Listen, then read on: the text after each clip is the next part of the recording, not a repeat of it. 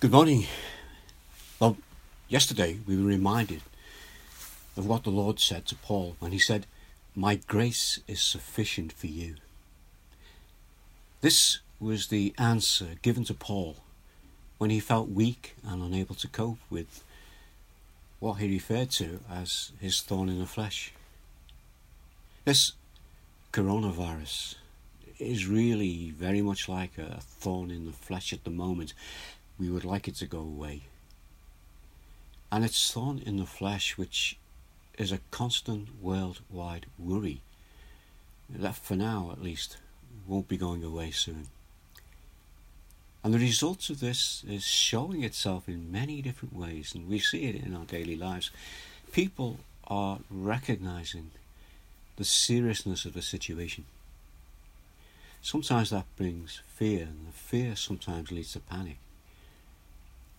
And then that leads to an effort of trying to build up provision for this which is our immediate future, our day-to-day lives. Let's pray that people will see that the fear of what can happen to our physical bodies is far less important than what can happen to our souls. It is, as the Bible tells us, the fear of God that is the beginning of wisdom. And with that understanding, and through that, we can know the love that God has for us. Pray for all Christians. They are those who have seen the seriousness of sin and have made provision for their eternal future. How? By putting their trust in the power of what the death and resurrection of Jesus Christ has done for them. I pray that the weakness of our faith might be strengthened. How? Well, again, we go to the Bible by His grace. I'm just going to turn again to Paul's words. This time, words he gives to encourage Timothy. And I'm reading from 2 Timothy. I'm just going to read chapter 2 through verse 7. But maybe after this you could maybe sit down and put the kettle on, read through the whole chapter, maybe even read through the whole letter. Do it in one sitting. Well, here for this morning, just this little bit.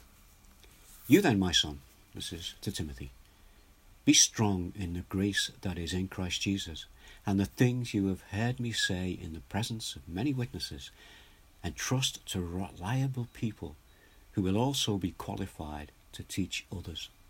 Join with me in suffering like a good soldier of Christ Jesus. No one serving as a soldier gets entangled in civilian affairs, but rather tries to please his commanding officer. Similarly, anyone who competes as an athlete doesn't receive the victor's crown except by competing according to the rules. The hard-working farmer should be the first to receive a share of the crops.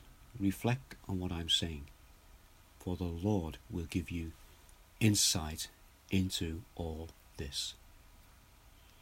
Now, just for the purpose of these few moments this morning, I want us just to dwell on just one little phrase from that passage. And the phrase is this: be strong in the grace that is in Christ Jesus.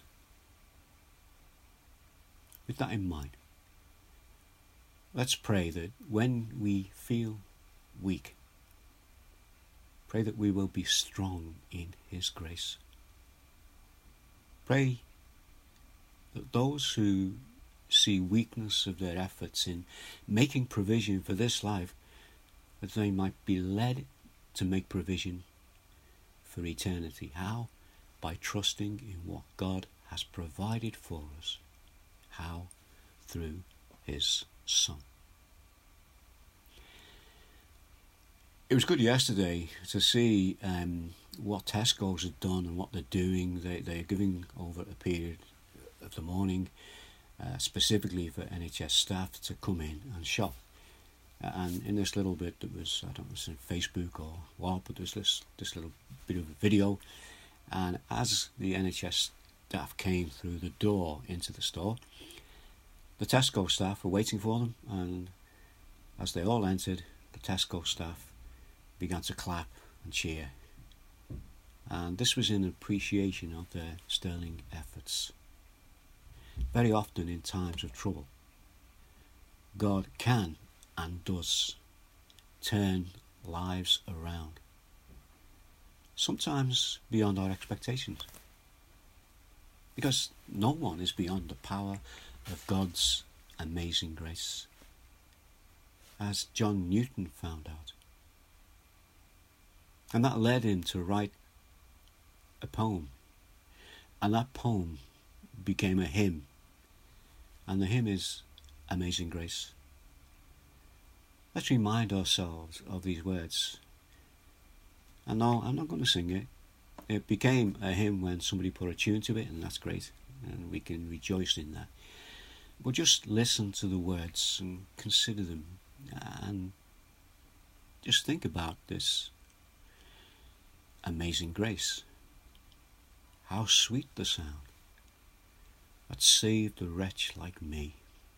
This is a personal testimony from John Newton. I once was lost, but now found. 'Twas blind, but now I see. His eyes were open to the gospel. 'Twas grace that taught my heart to fear, and grace my fears relieved. There's that word fear again, but the positive side of it. How precious did that grace appear the hour I first believed. Through many dangers, toils and snares. This is relevant to us today. He could say, we have already come. And it was grace that brought us safe this far. And grace will lead us home. And grace will lead us home.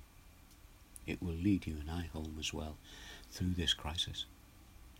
And through this life and on into eternity. And so we have amazing grace. How sweet the sound that saved a wretch like me. I once was lost, but now I'm found.